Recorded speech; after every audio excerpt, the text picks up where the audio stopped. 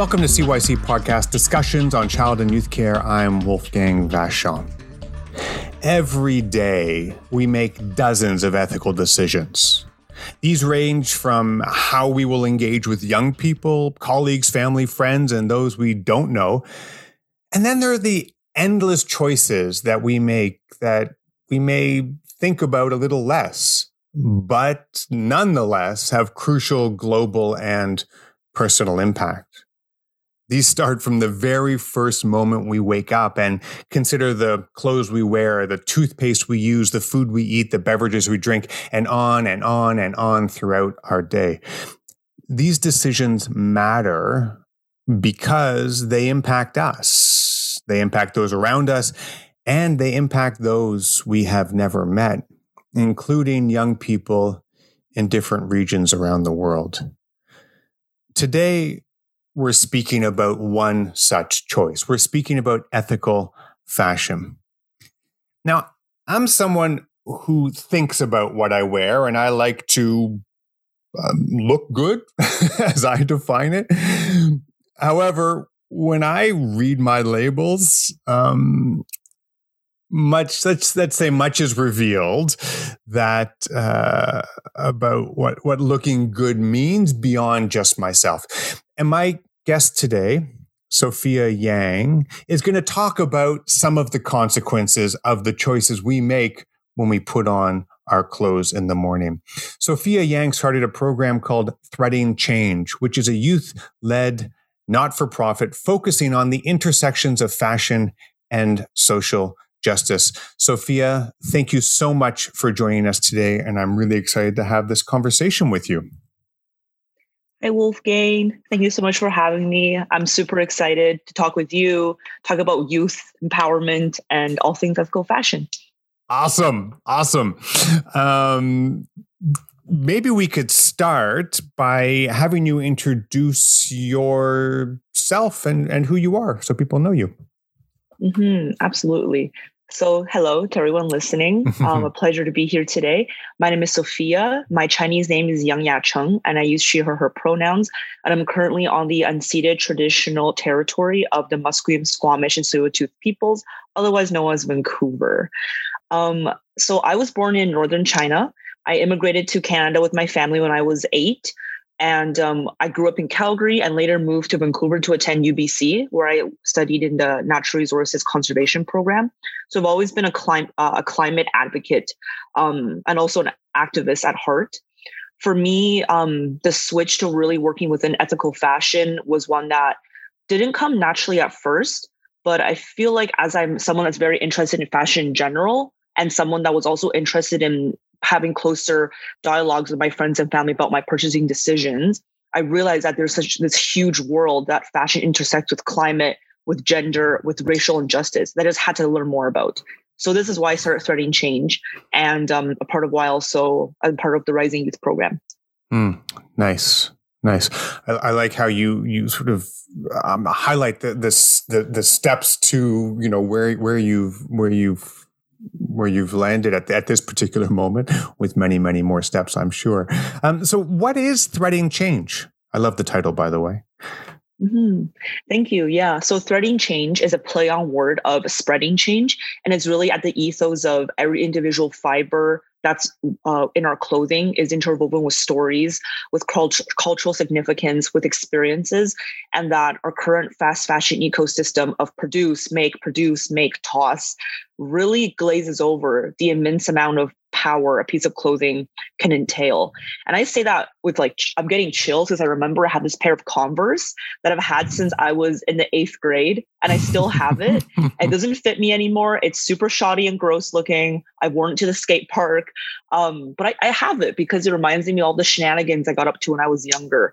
So part of Threading Change is really helping people understand better the implications of the clothing decisions, but also helping them realize how they can have a more personal connection to the clothing that's better for the planet, better for people, and better for representation of all races. Because the fashion industry to this day is very selective of who gets a seat at the table, who is represented.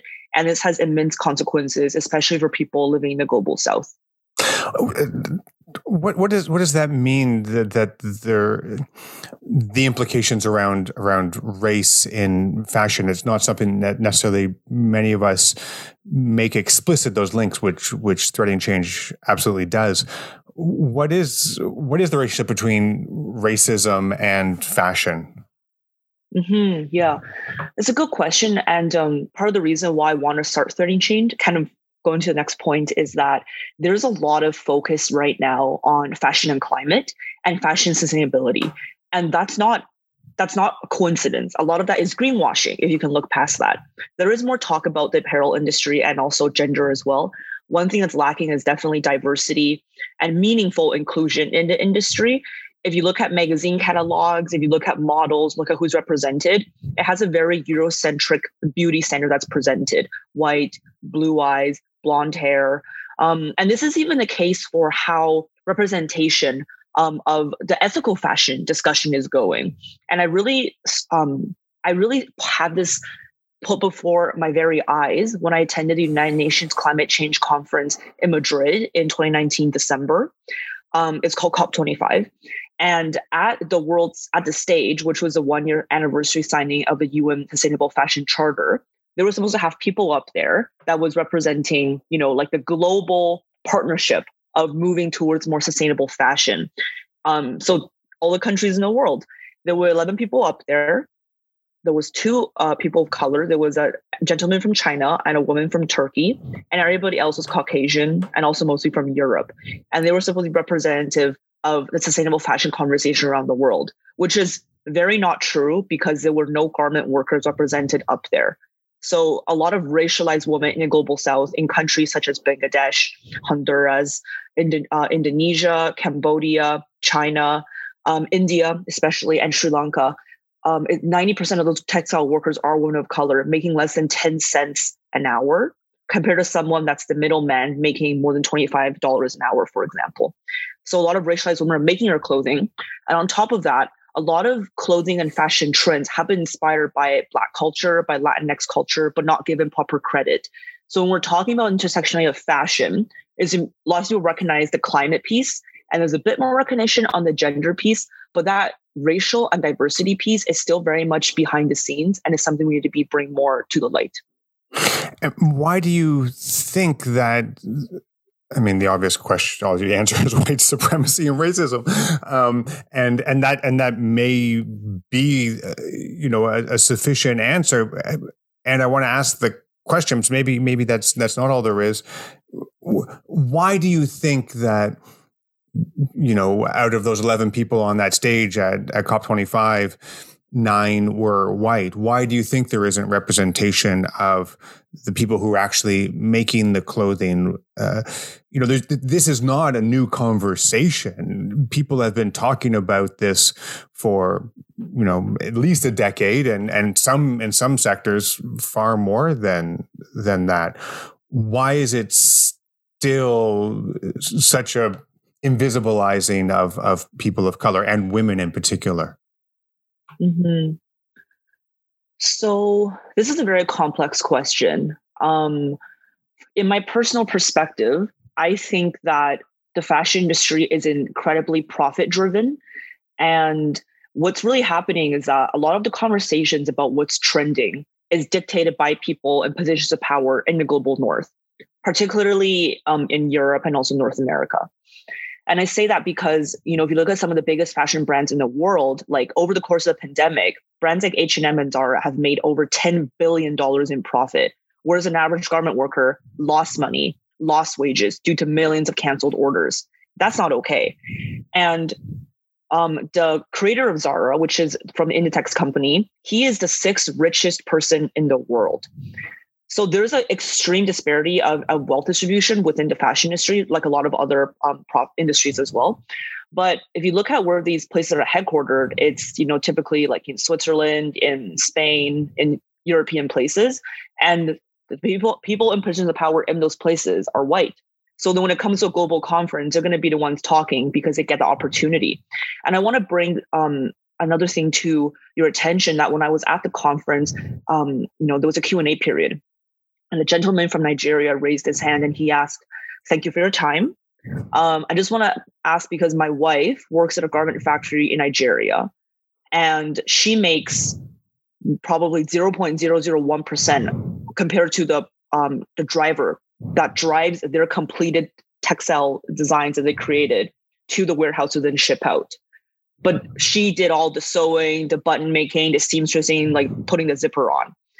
How do you redistribute this wealth in a way that's fair? Because we're going to talk about financial sustainability too.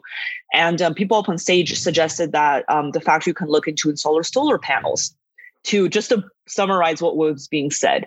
And the entire audience was sitting there like, wow, that is such a backwards response.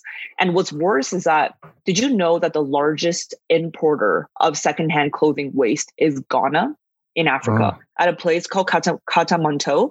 So what's happening is that a lot of these clothing is being made for really, really cheap in places, mostly China and also Bangladesh and Sri Lanka and some in Honduras and South America.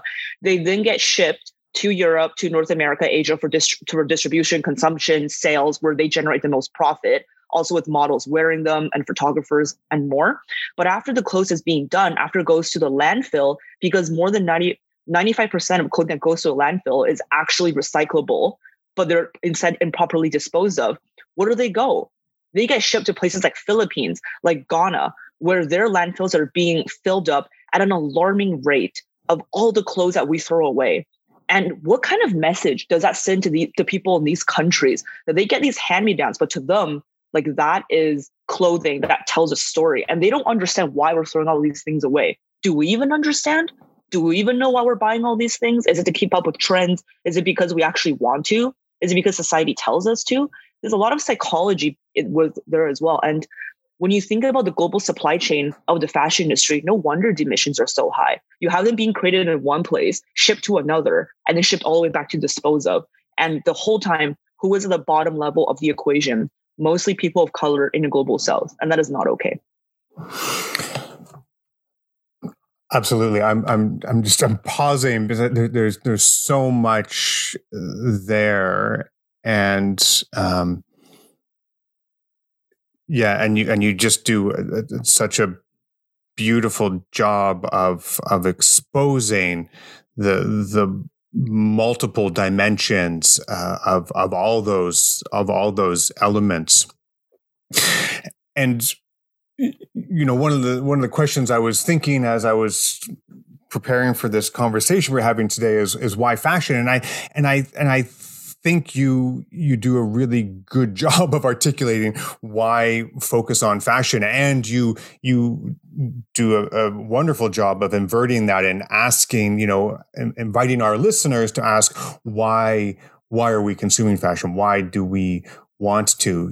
I happen to live quite close to Zara, and many other stores in that neighborhood were being closed, and Zara kept changing their window displays. They were closed; no one could go in. But while other businesses were shutting down, Zara kept changing their window displays, and I thought it was fascinating to watch that. And while I was intrigued by that, hearing you speak now, it becomes more and more and more distressing. One of the things that you talk about is something called the 6 F's, a feminist fossil fuel free fashion future. And I love that, the 6 F's. And I love the fact that you start with feminist. Could you walk through those 6 F's and help us to understand the relevance and importance of each of those? Yeah, for sure. So ever since we launched, we always made it very clear that Threading Change is an intersectional organization. And for those wondering, intersectionality is pretty much getting the root at how all the different issues within our world, whether it's social, political, economic, environmental, they're not disconnected. In fact, they're so interconnected and intertwined within each other that they're always affecting each other in tandem of what's going on. And with this in mind, to us, the 6Fs, our mission statement, a feminist. So that's really touching on the gender justice aspect of our organization. Fossil fuel free. So it's really touching on the environmental implications of the fashion industry. And this has a lot of different branches that go within it as well. Like I could talk all day about some of these different areas, but in brief, there is environmental pollution associated with that, emissions. There is water waste pollution with toxic dyes and chemicals, microfiber plastics in the ocean from microfibers in our clothing. And there's also how some endangered old forests are being cut down to make clothing without those fibers materials, such as lyocell. And the free part is also referring to the labor injustice that's happening around the world. As I previously talked about how lots of women of color are making pennies compared to the dollars that other people are making, and that there's this system of people that are being trapped in this wasteful consumption pattern, whether it's consumers or even people like places like Ghana, where they know that this clothing is perfectly fine. And they know that in a way it's helping their economy because it's coming in and that's a second-hand resale market. But you look at all the waste in their landfill that they didn't even contribute to because it's from all these other countries. And just imagine how that must feel like. And the fossil fuel-free fashion future. The fashion future part we're talking about is really being innovative and thinking how we can take some of these problems and not just have them be problems, but have them become solutions. So Threading Change, we like to say we have a tri-impact model of working on research and policy, education, awareness, and also our global story map, which is kind of the innovation arm. So the 6Fs, feminist, fossil fuel free fashion future, what a tongue twister, really encapsulates our mission statement of being intersectional and embedding circularity. And it also touches on our 3 areas of work. So when we came up with it, we're like, yes, that's it. This is what we want.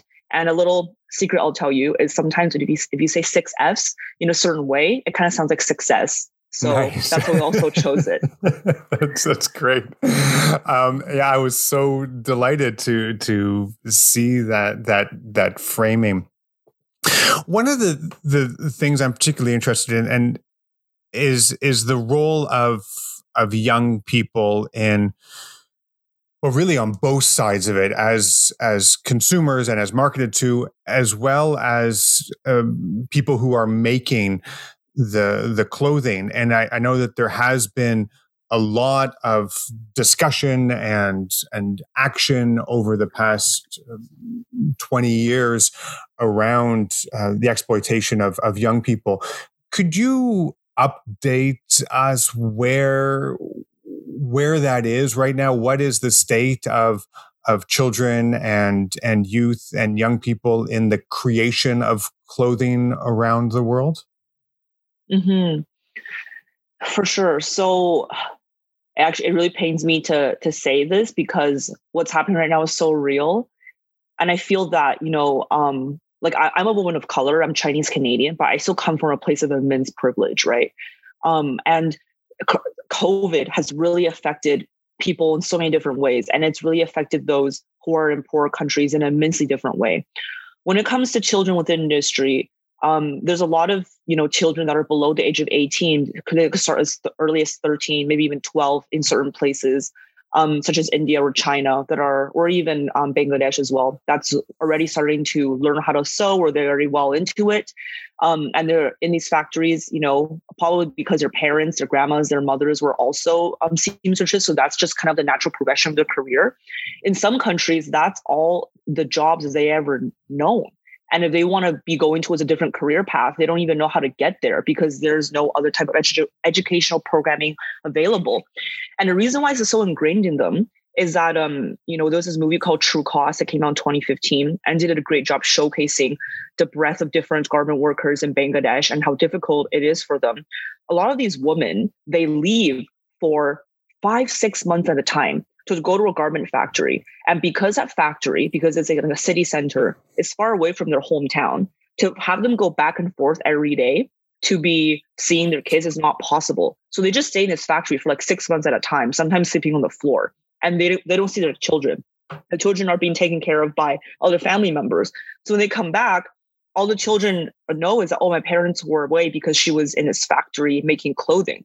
And then sometimes if the mothers don't have a choice of who's going to babysit, they have to bring the kid to the factory, in which is easier for the kid to then go into that industry as well. And the other thing that's happening right now is, as you may know, the Uyghur population in northern China. Currently, what's going on is what perhaps could be called one of the largest examples of the modern day slave trade, where they're currently being forced to farm for cotton in the northern China region, a lot of which your favorite brands are utilizing. So Nike, Adidas, H&M, for example. There's been activists such as from Clean Clothes campaign, the Remake Our World nonprofit that's really called for government action to legislate against that. There were petitions out to try and have, products made not part of China be banned into the US. And while there was some initial, uptake and there were consumer interest in a subject matter, it didn't really land anywhere when it comes to actual policy legislation. And this is another huge problem: is there is a severe lack of legislation in these garment-making countries against child labor and against inequitable pay and against all these toxic pollutions. But there's also an extreme amount of lack of legislation in countries that are doing most of the clothing importing, such as US and Canada, from textiles waste diversion to extended producer responsibility policy to also where the products are coming from. So from a policy stance, there is very little on fashion when it comes to some of the other industries, such as climate. And I really, really hope that Threading Change can kind of be part of that conversation solution to help change that. What does change look like? Because I think that, yes, we can each individually make choices about where we shop. If we can, whether we buy new, whether we buy fast fashion, whether we buy other clothes, if we keep wearing our clothes, if we save our Converse from grade 8, and all those choices that we make, and as you have written about and spoken about elsewhere, that it's not about personal choices alone, and perhaps it even becomes it invisibilizes the larger issue when we leave it up to just a consumer choice model where okay, well, I can just shop somewhere else. It doesn't actually address the larger systemic, global, multi intersectional element of what's going on. So how do we start to address these things? How do we start to change these things? What does that look like in practice, do you think? Mm-hmm. Yeah, it's a good question, and is one of my favorite ones to talk about because I also don't have all the answers. I'm really in this space to try and find more answers to this question. But I would say that it's interesting because a lot of these things gets I hear about them, but then when I'm at a conference, it's really put into perspective for me. So I'll tell you the story of right before COVID, I attended this conference in Vancouver. It was called the Globe Forum.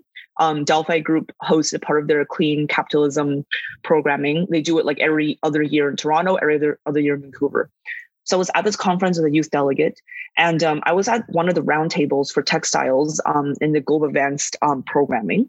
And there was a person in that group that was saying that, a lot of how we make purchasing decisions will really then in turn relate to what's trending and how the direction that industry should go. So it's important for us to make good purchasing decisions. And I kind of sat there and I was like, this doesn't really sit right with me. So I said, hang on. So are you suggesting that the onus of, the fashion industry and all its problems and how incredibly corrupt it is dependent on consumer choices? And they're like, yes, precisely. And I said, I think that's wrong to place all the onus on the individual. I think it's very wrong. I think that's kind of like the previous climate change conversation where, it's take shorter showers, ride your bike to work, have a reusable water bottle, which are all great individual things to do. But then when you hear the statistics that came out in 2018 by The Guardian of that 19 of the largest oil and gas companies are responsible for up to 70%, maybe a little bit more, give or take a little bit less, of the global carbon or CO2 emissions globally, that puts into perspective that a lot of individual action is important, but we're not taking it at the systems change level. How is anything really going to change? Especially when industry are the ones that are so profitable and they're just taking, where Mother Earth is not it's not, these resources are not finite and are not, they're finite. And that is kind of a similar vein when it comes to the fashion industry. Like, yes, individual consumption patterns is very important. It plays a huge role, especially if it's in a collective. But we're not challenging the system of how you're able to, contract out this T-shirt that's really supposed to be $100 for the fiber sourcing, whether it's, especially if it's organic cotton, to the labeling, to the production, to the shipping, to the retail, to the model. But then you sell it for $9. The true cost of that is who actually is the one at loss? It's the garment worker. It's probably her child that doesn't get to spend half a year with her mom. It's the people in Ghana where they have to take all this garbage that we're being disposed of, right? It's the husband that has to loses work in turn because he has to babysit, just as an example in that one situation. So there is industry transformation happening in the fashion industry. Is it happening slowly? I think COVID has heightened people's awareness about the topic, but I worry that right after things, quote unquote, go back to normal, we will forget about all these problems. And I can just see a lot of consumption patterns rising post-COVID because I can go out and shop. Now I can go to a festival. Now I can go to this event. And what do we love to show off once we go back into something? Our clothing, right? Because that tells a story. So I think that, talking to your neighbors, family members about this is very important. But a lot of the work we're doing at Threading Change behind the scenes and in front of the scenes is being at roundtables with organizations, with industry, talking about what young people want. And this is really the ethos of Threading Change, is that we are a youth-led organization. And we wanted to do this because we see that a lot of the times young people are excluded from the conversation about fashion. How many times has the young people being consulted about a new collection or the future of fashion they want to see? A lot of Generation Z folks don't actually care about they care about what's trending, but they can thrift it. They might do that instead of completely buying new. And that data, although it's being researched, is not co-created or co-designed with young people in mind. So then why don't we get a seat at the table? And that's what we're really trying to do at Threading Change, is connect young people with industry, with these opportunities and events to be able to showcase how we're feeling about the industry. Sophia, you fire me up. I'm excited talking to you. I'm like, oh, stuff's gonna change. Threading Change. It's gonna change. It is changing. Oh, you're yes. Thank you so much. I would be remiss if I didn't link this back. We came into contact through Rising Youth and CYC podcast. While we focus on youth and youth topics related to young people, and particularly young people, system evolved and things like that, I think one of the things I love about the partnership with Rising Youth is it brings in some different voices and different perspectives. And so as we move towards closing our conversation today, how did you come into contact with Rising Youth and taking it global, and what the funding that you received from them, how did that support your project? Mm-hmm. Yeah, I'm really excited to answer this question because I just want to tell everybody listening, Rising Youth and taking it global are amazing, just amazing. Like what you guys are doing is just, I can't even put into words. And I say that as a young person, running a nonprofit. Fundraising and getting grants is so difficult and it's so taxing. And I knew that going in. But I have a few friends that have gotten a grant successfully from Rising Youth, and they had nothing but shining positive reviews. Like, go through Rising Youth. They're super supportive. They really highlight Black Indigenous youth as well. Just a great organization. So I applied, and Rising Youth is officially the first grant that we got. So thank you so much. So with the Rising Youth money, we were able to kick off our website. As you know, with an organization, a good website is very important, especially in the fashion industry. Like, you want it to look nice, right? So there's that. And your website looks great, by the way. It looks great. Oh, thank you. Thank you. Yeah. threadingchange.org. And with the Rising Youth grant, we also paid for Zoom Premium, which is very important because we do something called Textile Talks. And this is the main project I applied to with Rising Youth. So Textile Talks essentially is our webinar series where we bring together, fashion designers, policy makers, people working within the fashion design entrepreneur, and also climate and fashion space, and also consumers to talk every month about ways in which, consumers and industry can collaborate together to change the fashion conversation. We've done 2 episodes to date, and we had representatives from Mexico, Sri Lanka, India attend, and also Canada. We had a local panelist from Vancouver as well. And it was amazing because when we did our icebreaker activity, we had people from over 20 countries participate. So it is like a emerging global initiative. And I'll quickly say that we actually have a series of events coming up in April. As part of Fashion Revolution Week, we're doing a month of events called our Clothesbusters campaign, which is kind of like a homage to Ghostbusters, which is busting and demystifying popular myths within the clothing industry, such as the belief that if you donate your clothes, it's all going to be sold at a thrift store. No, it's actually mostly going to a landfill in places like Ghana. And we actually got some folks from Ghana who started one of the nonprofits called Dead White Man's Clothes to come and speak. So we're so excited. Nice. And a lot of this is thanks to the support and money that Rising Youth provided us. Anyway, we have a whole suite of events happening. It's all on our website, threadingchange.org. If you're interested, check it out. We have conversations there with like filmmakers, with the founder of Fashion Revolution, with the Vancouver Shapers Hub. It's going to be amazing. And yeah, thank you, Rising Youth, for the possibility. Absolutely. I will we'll post all of these on the cyc.org website so that people can link through there or go to threadingchange.org.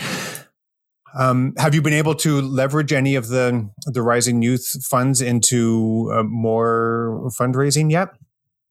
Yes, we have.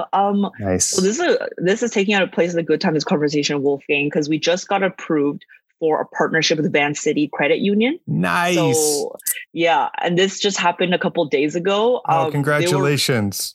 Yeah, thank you. And some of the, the staff hours and volunteer time that we used to write that grant, because we put a lot of work into it, was also through the Rising Youth Grant. So really excited to partner with Vancity for the upcoming Clothesbusters campaign. Hopefully that goes really well, and we can build out like a future partnership. It just feels like things are falling into place with hard work, of course, but very, very happy and fortunate to be here. Yeah. Awesome. Sophia Yang, thank you so much for taking the time. I don't know how you find the time, because it sounds like you are busy. So thank you so much for finding the time today to have this conversation.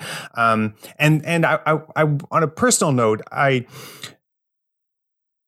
true confessions here, I absolutely was looking forward to going back into some stores and buying some clothing.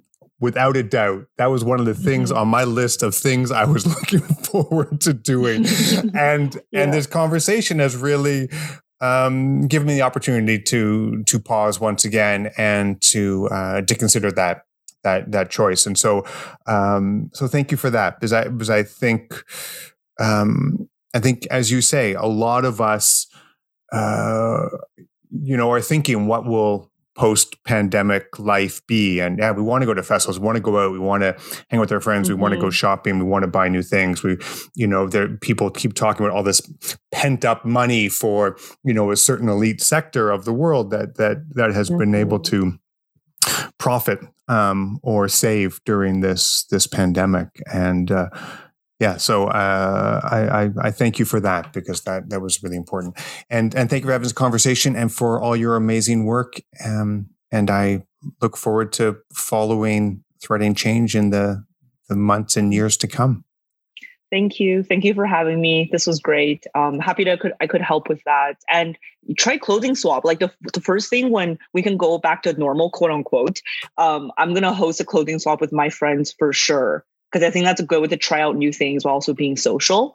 And we might even try to do some of those in-person events in Vancouver once we're able to. There's a lot of possibilities. The conversation is happened, it started, but the change making, it's going to happen. That's a great idea. Clothing swaps. Yeah, that's a great idea. All right. Thank you, Sophia. Have a wonderful rest of your day. You as well. Thank you. Bye. Bye.